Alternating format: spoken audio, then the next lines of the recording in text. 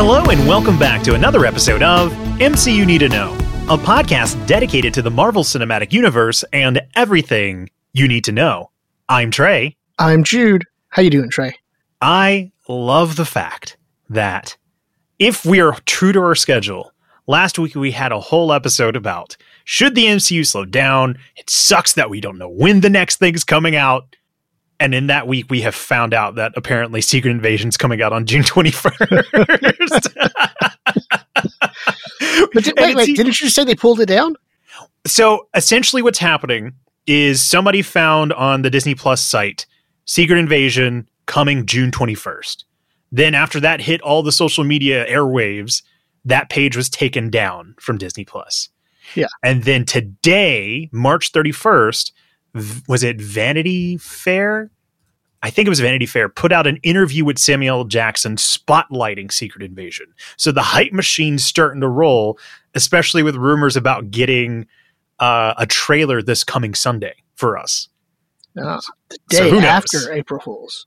Yeah. Well, it's not April Fool's yet. I can't fall for something that hasn't happened yet. Well, I'm just saying, if it's Sunday, they're waiting till day after April Fool's. Right. Do you do anything for April Fool's? Do you try to trick people? The only time I remember actively being excited about April Fool's was in kindergarten. And then after that was just eh. And then of course the podcast one we did. Yeah. So wait, we did an April Fool's podcast? No. I've taken every episode as it's full on professional serious. I don't know what you're talking about. Okay, so I will say I've kind of given up. Mm-hmm. The two things I would like to do though is at my school there's a museum, and I've wanted to put my kids' paintings and arts up one time. Just the finger paint, like the 2-year-old type stuff that you keep. Haven't done that, but I thought that would be fun. But I actually, because most people know, it's April Fool, kind of stuff like that. Mm-hmm. And so I actually tried to pull an April Fool's 2 days ago when my youngest was like, what day is it? It's April 1st. No, it's not. April Fool's. But she didn't fall for it then either. So the only, I never do it specifically for April Fool's, but I like playing pranks. I remember one time I house-sitted for a friend, and I bought a bunch of Post-it notes, and I limited myself to just the living room because any other place I think would be out of bounds.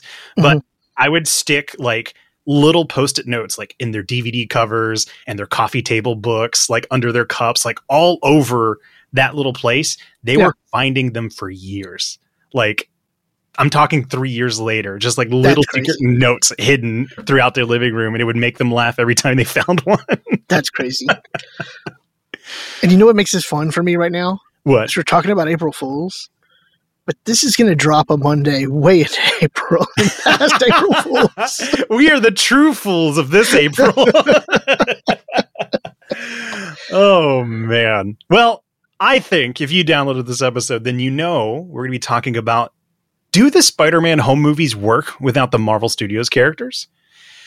And so I think the easiest place to start is by acknowledging some of the criticisms that the MCU's rendition of Peter Parker, which are, what was the joke, Iron Man Jr. in No Way Home, the fact that he hasn't been his own character and more has been just under other mentors in the MCU. How do you feel about this so far, before we get into the meat of the episode? I have not been bothered by those things. I get that, okay, the mentor, I mean, he's a kid. They wanted to go back to him being a kid. It makes sense for me, the way they did it. And so in that sense, that's never bothered me, Yeah, and honestly, in the Far From Home, I felt like he did kind of move away from the mentor, because he had that, to realize, he's not truly a mentor, and I know that they had, Happy flying the plane for him. And he was building his own suit, but to me that was kind of showing okay, I'm taking this, and yes, I might be using Stark Tech, but I'm building it to my specifications and what I want and what I need. And so there I kind of took that as he's moved on. So I don't know. It didn't bother me as much as the way I think it bothered other people. I think you and I are on a similar page here. And I've talked about it before. I think probably even when we did our No Way Home review, that like death, taxes, and there will always be Spider-Man movies. Like regardless if it is no longer Peter Parker, if the MCU movies are long gone, somebody's going to be making a Spider-Man film. But it feels like this is a once in a lifetime opportunity where you get to have a Spider-Man film set in a world of a larger cast. Like we got those individual Spider-Man movies with the Tobey Maguire and the Andrew Garfield movies, but it's a rare thing to get the Peter Parker that we got in this MCU. And I think the other thing that makes it go down easier without just reiterating the things that you were saying is, and I think this is easier to say now that we've seen No Way Home, but it almost feels like that trilogy was almost its own origin story because of the way No Way Home ends, where he is isolated, he is on his own, and he doesn't have the access to Stark tech or any Avengers tech. We've gotten to that place where people wanted Spider-Man from the beginning. Yeah. And so this feels like one long origin story for me that really works. Which what is interesting is how do I want to word it? I didn't like how it ended. And mainly, like, don't get me wrong, like, I felt every moment of it. Like, I get the you know, I didn't like the memory reset. You know, maybe they retro it with Multiverse Saga in such a way that I'm like, oh, okay, you know, and I take it a little bit easier, but I don't know. It just, that didn't sit well with me, you know? But again, that was also thinking in terms of not these three movies as a trilogy on its own and in the larger picture. Right. And so in that sense, I agree with you of like, if this is the only three you're considering, just, you know, well, kind of like one of the things I love about Iron Man 3. It feels like if you don't see Iron Man again, there is a closure for that character. And I feel like you get that in terms of what you were saying here in the No Way Home. Mm-hmm. The Home. Has there ever been an official trilogy name for them? Is it just Home Trilogy? Home Run? Home Run. Now we're really calling back to old episode. Home Cubed? I don't know. The Homebody. I don't think so. The Homebody. There you go. Well, you know what? Let's kind of dive in on a movie by movie basis, because the whole point of our episode today is discussing whether or not these movies would work without the other Marvel Studios characters. So, of course, Spider-Man Homecoming, you had Tony Stark, you had Happy Hogan. Spider-Man Far From Home, you had Happy Hogan again, as well as Nick Fury / Talos. And then in Spider-Man No Way Home, of course, Happy, but also Doctor Strange. Now, of any of these three movies, what do you think was gained most by having those paired characters with Peter Parker? Dealer's choice. You can go to any one of them. The first one. What do you think is gained most by having Tony Stark? What I think's gained most there is you have in Stark an established character that we know, and the Stark tech and the ability to create those things, right? Whereas, like, I can imagine a way, like how does Spider-Man get that suit? You know, not the homemade suit, but the nicer. I'm going to say the nicer suit, right? I think it actually is just straight up called Stark Tech suit. Right. And there's ways you can do that of how does this kid get access, you know, and I get he's intelligent in that, but there's still an element of like accessibility to the materials and the tech and like, how does that happen? You don't have to do that when you have Stark and the Stark tech. It's an easy, oh, this is how he got it. Whereas, like, you know, go to the other two Spider-Man, where Raimi's version, and you see Maguire, doing sketches and stuff and trying to make it. Garfield, testing the little fiber line, and it blows up in his face, and you see him making it. And, you don't have to spend time on that. Oh, Stark, give it to him, go. Yeah, it's like a cheat sheet. Yeah, and so in that sense, that's why I say that's the one benefited the most. Yeah. It really feels like the MCU Spider-Man wanted to jump over all of the origin stuff, for better or worse. Like, we've already seen it multiple times. Tobey Maguire, Andrew Garfield, they wanted to get us in the ground running as fast as possible. So I think you're spot on with Tony Stark gives you that cheat sheet, but it almost felt like, given the way the home trilogy ends up, that they wanted Tom Holland, Peter Parker to be a major face of Marvel Studios moving forward. Of course, we almost lost him in 2019. And I think we've seen a bit of a pullback, like even to the things that I think you don't like about No Way Home. We've seen Marvel Studios try and back away from making him too much of a figurehead, but it felt like at a time that's what they wanted to do. So pairing him with Tony Stark, who is a foundational piece of Marvel Studios, was such a brilliant move, because not only do you have Peter Parker, coming of age teenage superhero story that we're very familiar with, but you have Tony Stark, who we saw go through that same change later in his life through the MCU, and getting to reinforce the things that he's learned through Peter Parker. So that was a very cool relationship to bring him. Like, I think it's fundamental to why Endgame is so moving when Tony Stark sacrifices himself, because we saw him learn through his journey, but getting to see him actually instill that through Peter Parker helped an Endgame. I think it both, like, what's gained most is that it helps Peter's story and also helps Tony's story too, which feels like it's a gold standard that we talk about, like why Black Panther and Spider-Man work so well in Civil War, because it services both stories. Right. Yeah. Versus what we talked about with Wakanda Forever and Siri and America Chavez. I will say another thing that I think is gained by having the Marvel Studios characters in Homecoming, sticking with this one for now, is Happy Hogan.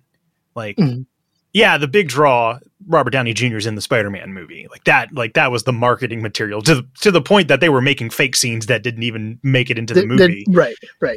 But again, knowing what role Happy played in the development of Peter Parker, it was very nice to see him here, because he's more of that functional piece between the two.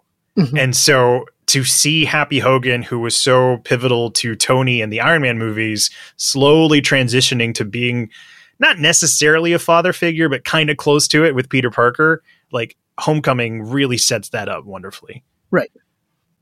Yeah, and I like the way you just put that, because it does set up wonderfully. You have the father figure, especially the way with the little screen time, but what you see of the two of them together in the next two.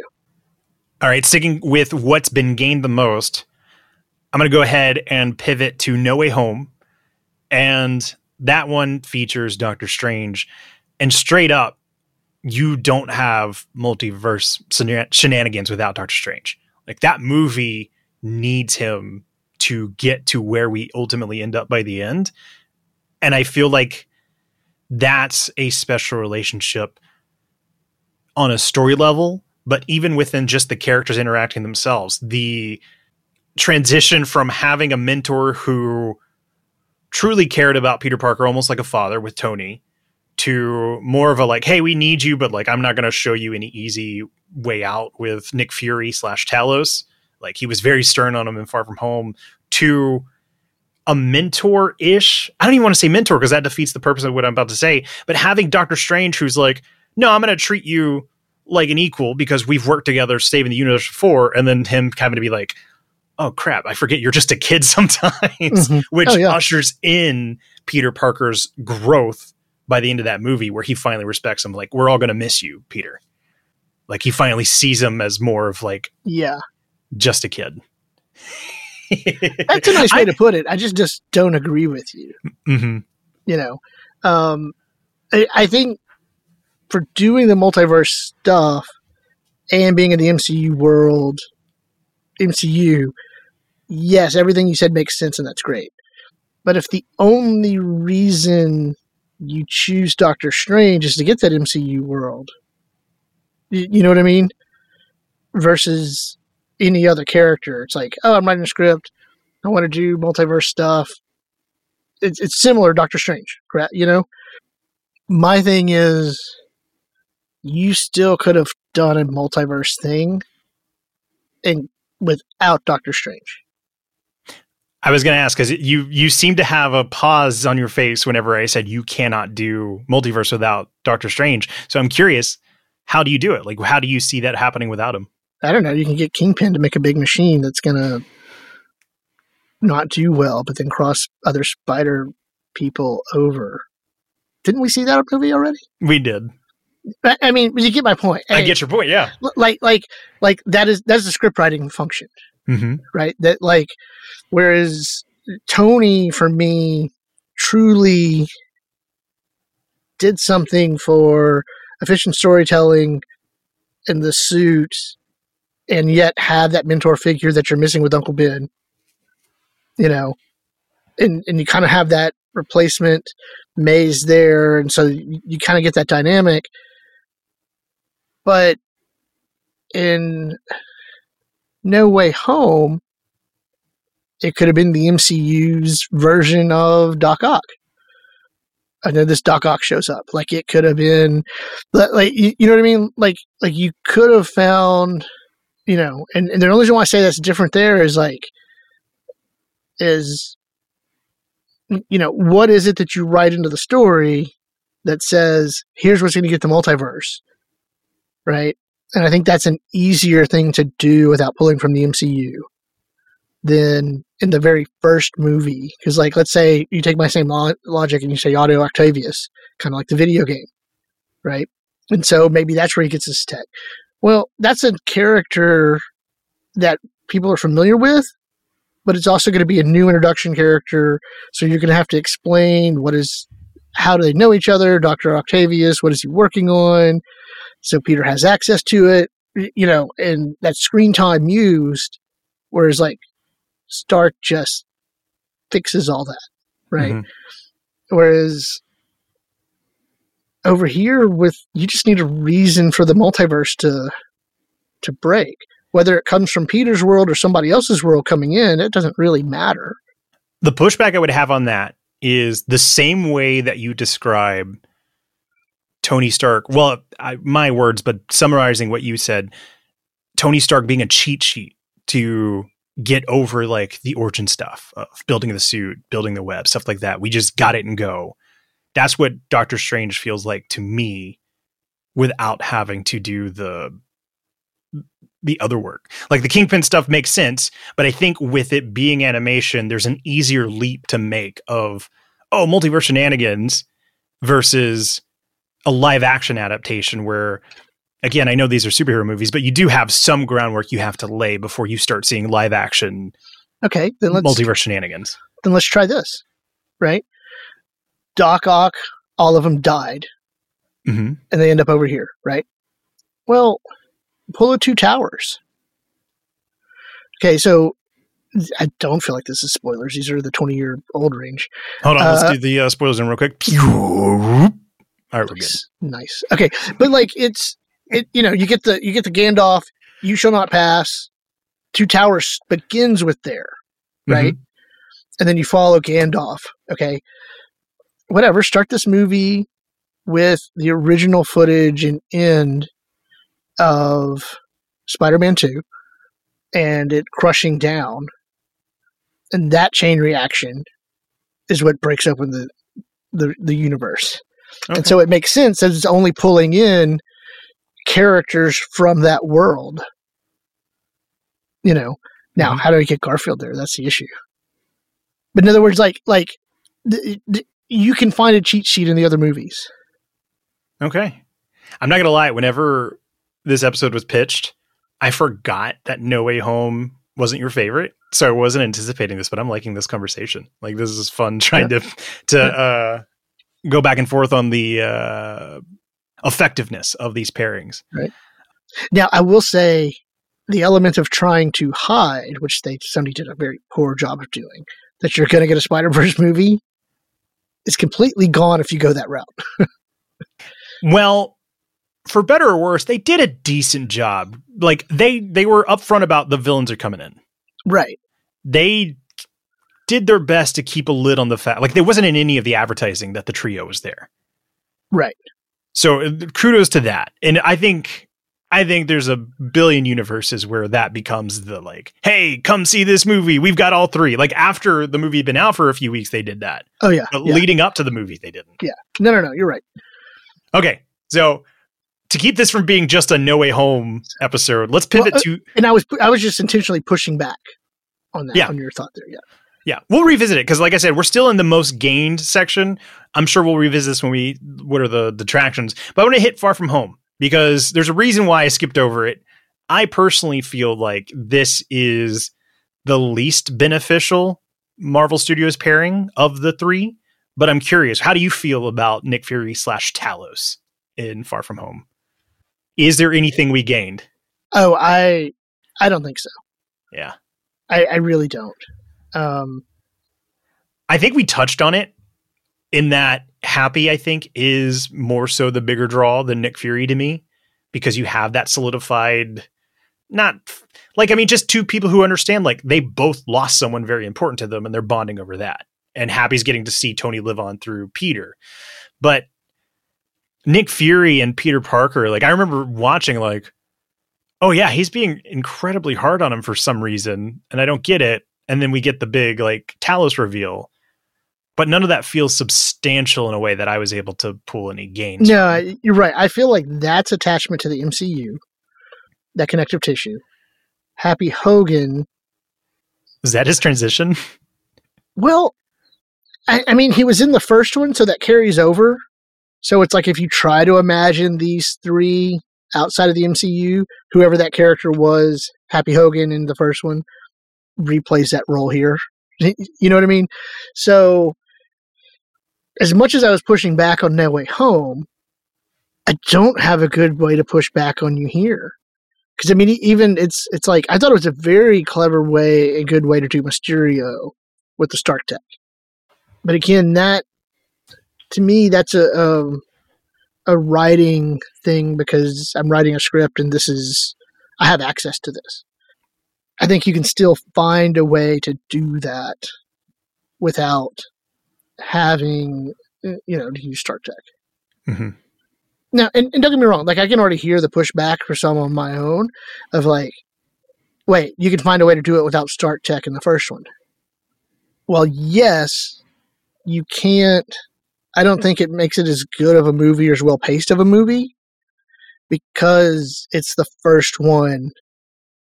And you can't rely on audience knowledge from something else to save that time and pacing. Does that make sense? You can't rely on audience past knowledge in Homecoming? Right. Because if you didn't use Stark and Stark Tech, well, now you're spending time up front to explain and develop characters of how he gets there, right? So that's why it's most beneficial because you save that time in terms of pacing. Gotcha. That makes sense to me now. Whereas like if you did that in the second one, the work has been done in the first movie that whatever characters and stuff you establish here is pulling over. And so that's why Stark Tech isn't necessary because you are relying on what you did in the first one to pull over.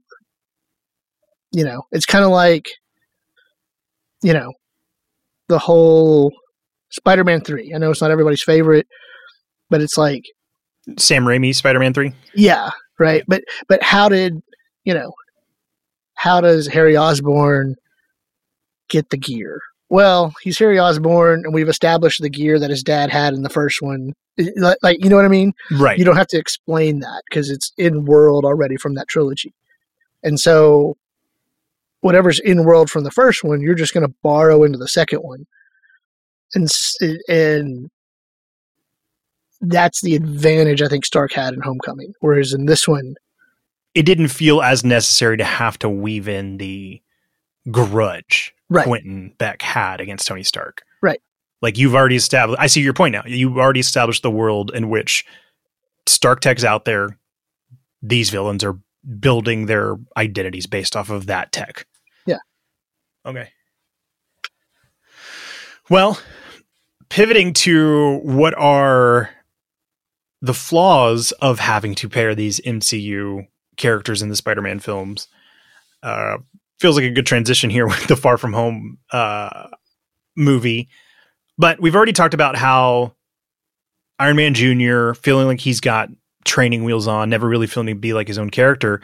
But moving past that, I think there becomes this obligatory nature of it if it keeps happening. Like if Spider-Man 4 comes around and it's like, oh, now we have him with Hulk or whatever. Like that's going to feel like a repeated cycle to me. Whereas I want to see him on his own. Like I don't need to see the Spider-Man film plus an established Marvel Studios character to keep going into this new trilogy. Oh, I think that would make it worse for me. Because to me, what was the point of making everybody forget if you're going to pull in another character? Right. Like, because now it's like the work you have to do feels like it would detract from this new story you're telling. You know, so I'm 100% with you on that, right? And that's the other part where I didn't like it, because it was just like, it didn't feel like an element of growth on his part, you know, because it's like, this is what you wanted, and yeah, it's gonna suck, but I would have liked it more of like, sorry kid, you don't always get what you want, and it's because it's still gonna suck, like you know what I mean, like. And so in there, it wasn't like, for me, oh, your lessons learned kind of thing. And that's fine. It's the movie they made.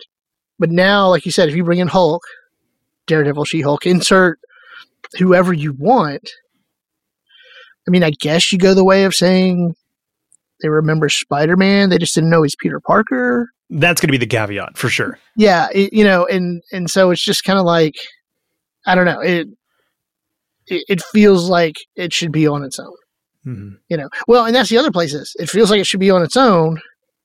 And it's like, what, if you try to slip them into a Venom movie or anything else that Sony's trying to and bounce back and forth, somehow it's like, it feels the Tom Holland Spider-Man's truly in some kind of weird limbo. Right. Like you're seeing the Matrix, like you see the studio deals between them. You don't see a narrative kind of thing. That was one of my flaws, is this obligatory nature of including a character. But is it only because I know it's Marvel Studios and Sony? Like I didn't feel this way about Thor and Hulk.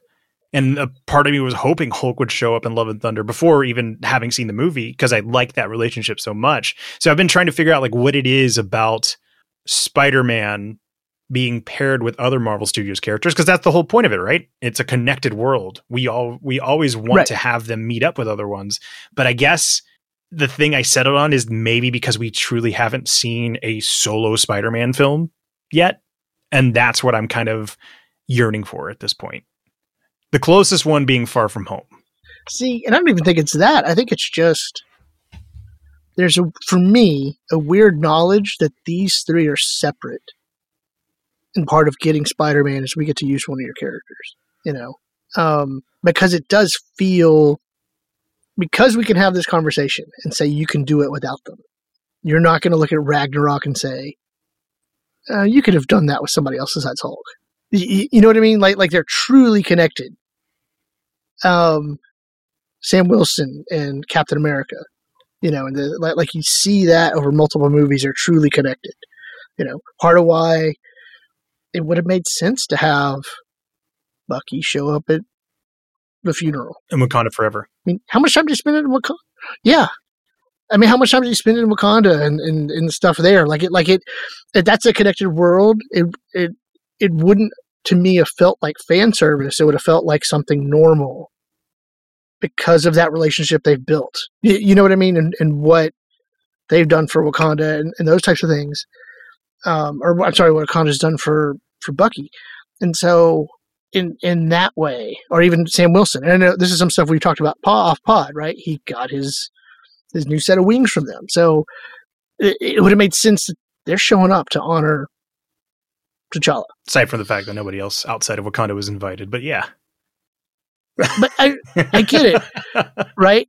But again, that's, to me, that was an oversight, right? Because you have that connected world. Okay. And I get it. Like, there's a practical, our world reasons. Scheduling. Yeah. Yeah, scheduling costs. I understand that. But no one from the MCU shows up in a Spider-Man movie. I don't question it. When they don't show up in an MCU movie, you're like, where are the other Avengers? What are they doing? Why aren't they you know what I mean? It's the meta knowledge of knowing these are two studios. Yeah. Which really, I mean, that's the hardcore Marvel fan in us, because like the average moviegoer probably doesn't know there's a distinction between the two. They probably do. I would say they don't care.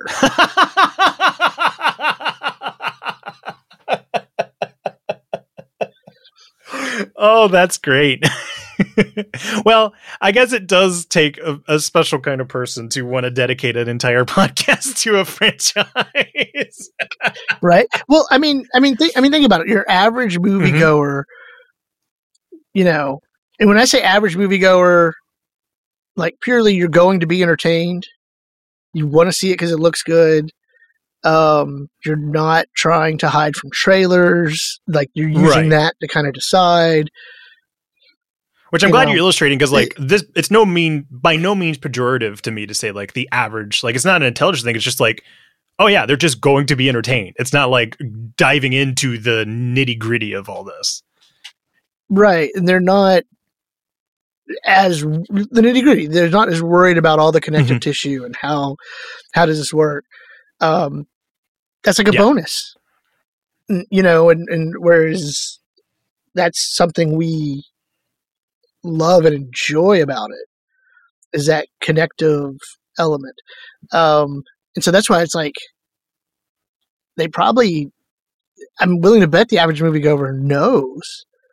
They just don't care. Love it. Well, I came out with a flaw. Do you have one that you'd like to spotlight? We've been pretty extensive, I think, in covering the main ones. Yeah, like I think the biggest one, and don't get me wrong, like I really, really like Far From Home. I do too. Before No Way Home, it was my favorite. But it's not necessary. Mm-hmm. You know. Do you feel like we lost out on Uncle Ben because of the pairing of Tony Stark? No, I don't feel like we lost out on the thing of Uncle Ben. Like, because to me there was an element of I was on board. I agree that we've seen the Uncle Ben thing twice, right? I mean, hell, rookie numbers compared to Batman. Well, I mean, the Batman, they didn't do. I don't remember him doing. I don't think the Bruce, the Wayne deaths. I don't remember it off the top of my head either. I don't think they did. There may have been like not a throwaway line, but an offhand comment about it. Yeah. But I don't think they reenacted it. Yeah, right. Like it was part of the character, and it's there. In Homecoming, it's part of the character, and it's there in the sense of like May's already been through so much. We all know what he's talking about. You know, the Uncle Ben initials on the briefcase in Far From Home. Yeah, you don't need that to like that's such in the conscious psyche, you know, enough of it, or enough that you don't need to rehash it. And I'm fine with that. And I think similar to the Batman. All right, well, we've talked gains from having the pairings. We've talked flaws from having the inclusion of the MCU characters. But something that has fascinated me, I think we spotlighted it once with JB in our villains episode. Has Peter Parker had a true villain in the Marvel Studios movies yet? I feel like the answer is no. I am right there with you. I don't think he has either. Obvious ones: Tony Stark villains, Vulture, and Mysterio. But in No Way Home, those are all the Sony villains. And in a weird way, I don't want to say the other two Spider-Man were villains, but in a weird way they were, in that your main. It was almost the first Black Panther treatment, where in the end, your hero, your antagonist and protagonist learn something from each other. But ultimately, your protagonist wins. And so with Toby and Andrew, Tom learned something, right? But because of their actions, he's cleaning up their mess, which is very similar to like how Mysterio became Tony's mess. How Vulture became, it was Tony's mess. You know, so while he did learn something from them, they just as much learned from him, and it was a catalyst or cause for those villains. What's interesting to me is we say this from this movie's perspective of Tom Holland's Peter Parker is like, they died because of you. But go back to Spider-Man 1 Raimi. Toby didn't kill Goblin. Goblin killed himself trying to kill Peter. He jumped out of the way. Yes. Peter tried to save Otto Octavius. He sacrificed himself.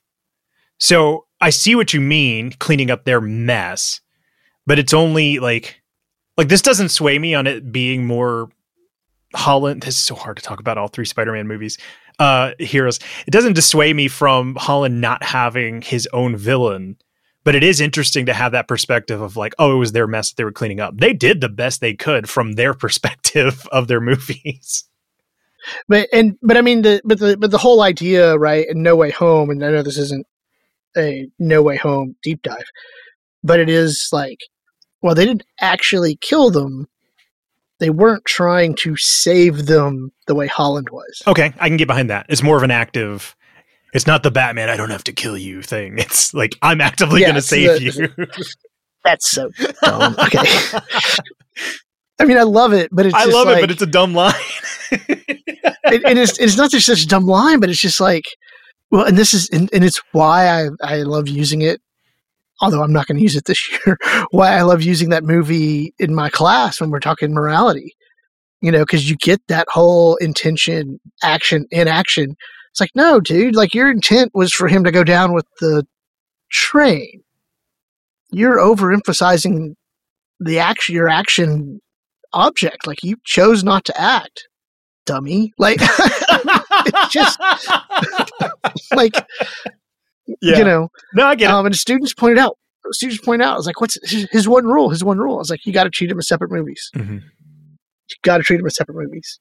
Okay. No, I'm fully on board with you now. It's more of an active, like, Tom Holland tried to, like, fix them. Well, I think in the end, we can just, it's both part of the flaw and gain, right? The flaw of, like, we didn't see, in a traditional sense, protagonist, antagonist, his villain. But the gain out of it was that what we talked about with the extra connective tissue to the MCU. I mean, I can push that a little bit further and kind of like how one gets sucked into that world and like, the things that the heroes do affect everybody. Kind of, this is an example about that. And so I kind of think, but I think I'm pushing that a little bit too far, but it's definitely that connective tissue is a gain. 100%. And I never really appreciated until now, because of how we started this episode. I said, death taxes Spider-Man movies, but this is the only time, it's a once in a lifetime opportunity to get a Spider-Man in such a heavily connected world like this, which I think No Way Home is the culmination of that, because it is a once in a lifetime opportunity that you're going to get the three Spider-Man actors as well as their villains in such a unique way. So that in itself is a gain, while the flaw is we haven't had a true, like, and when I say like having their own villain, it's like we talk about it all the time. The villain is often the problem in which the protagonist is trying to overcome on their own, whether it's internal, emotional, whatever. Like they represent what it is the main character is focusing with. And I don't know if we've quite had that yet, but they have found a way to make compelling stories even with its unique structure. So now that we've gone through the gains, the flaws, and the villain structure, I think it's time to answer the question of the podcast. Do these movies work without the Marvel Studios characters? Homecoming, we'll start there. I think we were pretty adamant. No. Yeah. I feel like no. No, it's crucial. That one works really well. Far From Home? Yes. Yes, works. You could take out Nick Fury. Yes. And I do love how we've highlighted that. That's a transitional piece for Happy. He's a Spider-Man Sony character now. Oh, yeah. Yeah. Spider-Man No Way Home. I'm going to say yes. It works without. I say no. But can I have a caveat? Can I? I guess. Well, I mean, here's my thing. MCU specifically, yes, I think it'd work without it.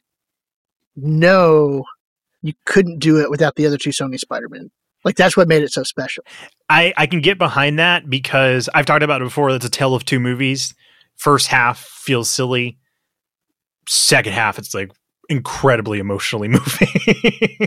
Yeah. And I think there might be something to it, to the fact that second half is more Sony Spider-Man properties than Marvel Studios properties. Yeah. So it's kind of a weird, like, yes, it could work without the MCU Strange and stuff. But and again, I know I didn't like the ending, but like the stuff that I didn't like about it is because it's part of the MCU. You know what I mean? By itself, you remove that and you just do the Sony properties.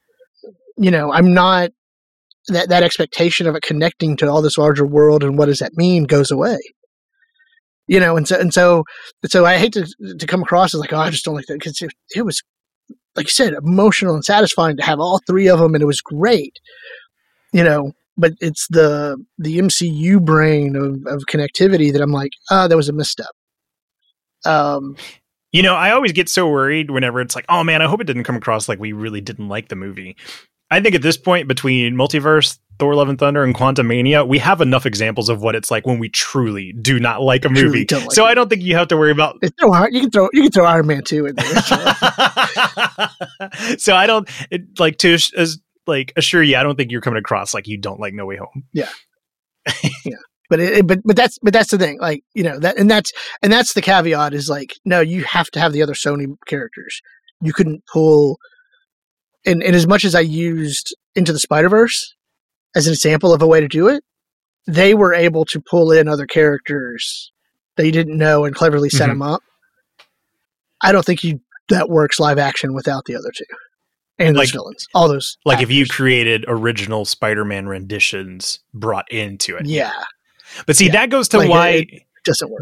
That goes to why I say Benedict Cumberbatch's Doctor Strange is crucial to that story, because I get what you're saying. Yes, you could right away somebody makes a device that brings in the multiverse, but as much ground as that movie has to cover, you've got that work done with Doctor Strange and the multiversal aspect of it. So that's why, to me, No Way Home doesn't work on its own. It needs that. Yeah, it needs that, because live action's a harder sell, I should say.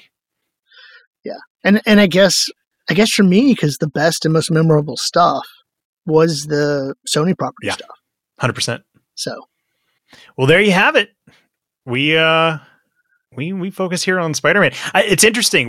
What is it? We both had 1 out of 3 works. Mm-hmm. You 2 out of 3 doesn't work. Yeah.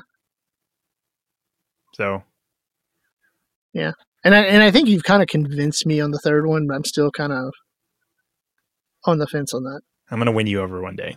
Of all the opposite ends we've been on, I'm gonna win you over on No Way Home. Oh man, it'll be interesting to revisit this once Spider-Man 4 becomes a thing. But until then, we'd love to hear what you think. Do the Spider-Man home movies work without the Marvel Studios characters? You can let us know at MC Need to Know, both on Twitter and Instagram. You can reach us there. Best place to get in contact with us is in the Discord, where every episode of our podcast will have its own thread for you to come live react with us and answer questions. Or if you are feeling bold and would like to call us and leave a voicemail that we will feature in the episode, you can reach us at 893-1355. And of course, leave us a rating and review, 5 stars, preferably at, I believe, Spotify and Apple or wherever else it does it. But honestly, the best review you can give us is share it with friends. Yeah. You know, this is where I would say we were going to thank Nick Sandy. But before we get there, we want to go ahead and we're done with Nick.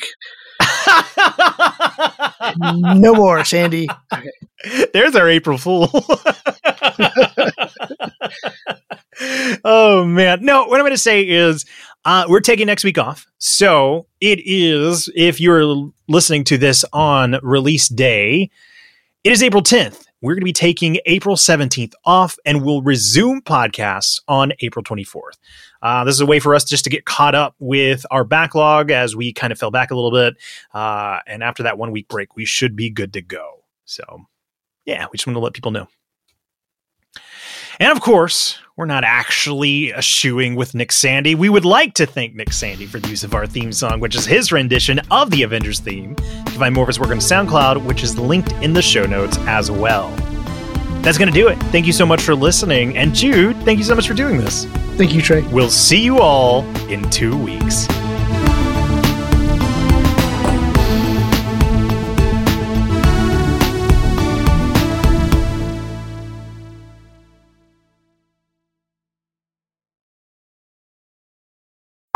Do you want to know how we know it is baseball season? How? My mom just sent me a text, all caps, Tucker, which that only happened. Yeah, Tucker. My mom will sit there, it's like we're Astros fans, and my mom will sit there and watch, and she loves Kyle Tucker, and she'll just watch anytime he's at the bat, Tucker. And so I know, without even watching the game, if I get an all caps Tucker, it is with 3 exclamation points. He hit a home run. Amazing. So, yeah, even I know. Even in the World Baseball Classic, when he hit a home run, dude, Tucker. I don't give a crap about baseball. I love it because of your mom and my aunt. Her love for Tucker has made me like, I'll pay attention now because of her, and I'll find myself going Tucker.